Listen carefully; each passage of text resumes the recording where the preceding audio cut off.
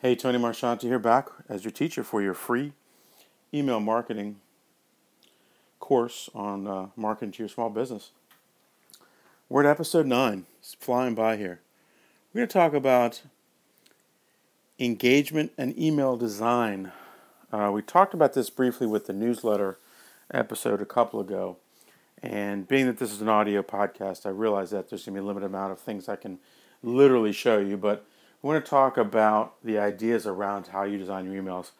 The frequency is up to you.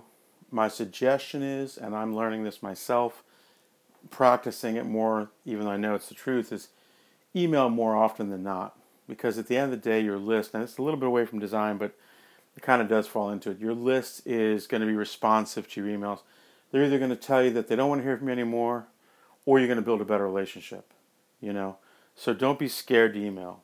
When you send that email out, and these are the, whether they're the pre-written automated emails or your more time-sensitive announcement type things,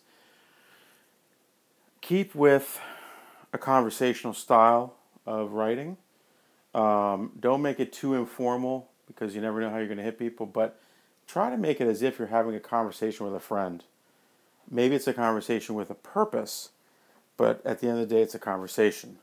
So it's not like Sears Company sending out a big ad about boots. It's Joe, the shoe store owner, talking about some awesome, cool new shoes he got in that really are good looking, but more importantly, are built well and will take care of your feet. And man, these are great and you should check them out. How would you recommend a product to your friend is how you should recommend your products or services to your email marketing subscribers. Okay?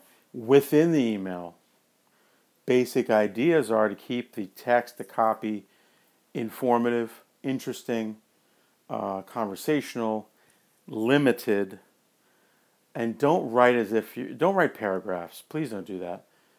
You're not going to get graded by your English teacher on your emails. Okay, my suggestion is, now everyone's got their own style, but my suggestion is that by writing in a format that's not necessarily grammatically always correct, you will keep people reading through it quicker. Now, your email should not be that big. Okay, don't send somebody a 4-screen email with 10,000 words.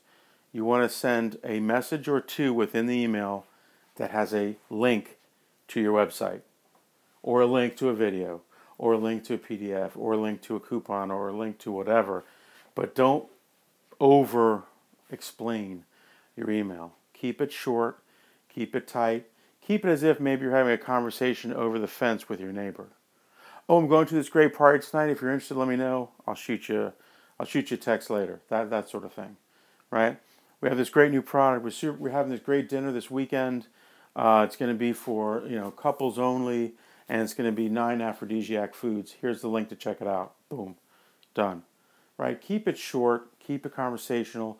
Put an image or two that's catchy. In the footer or in the header, you can have a bunch of links there if you think they're appropriate. Because you don't know who's going to get your message when.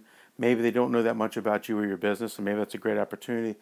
But don't overwhelm people, because people are generally doing email triage, right? They're doing things that are the purpose of getting through their email inbox. Back in the day, we used to be really excited about getting an email. Nowadays, not really, right? We all get so many that it's more about getting it done rather than being excited about you've got mail, right? Those days are gone. So those are some basics about design. I appreciate you listening. We're about at the end of our course. We've got a few more episodes. I really appreciate your time. If you want the full-blown course and some free great content, go to learnemail.marketing. That's my website where I offer my full course. I appreciate you listening. Let's get on to the next one.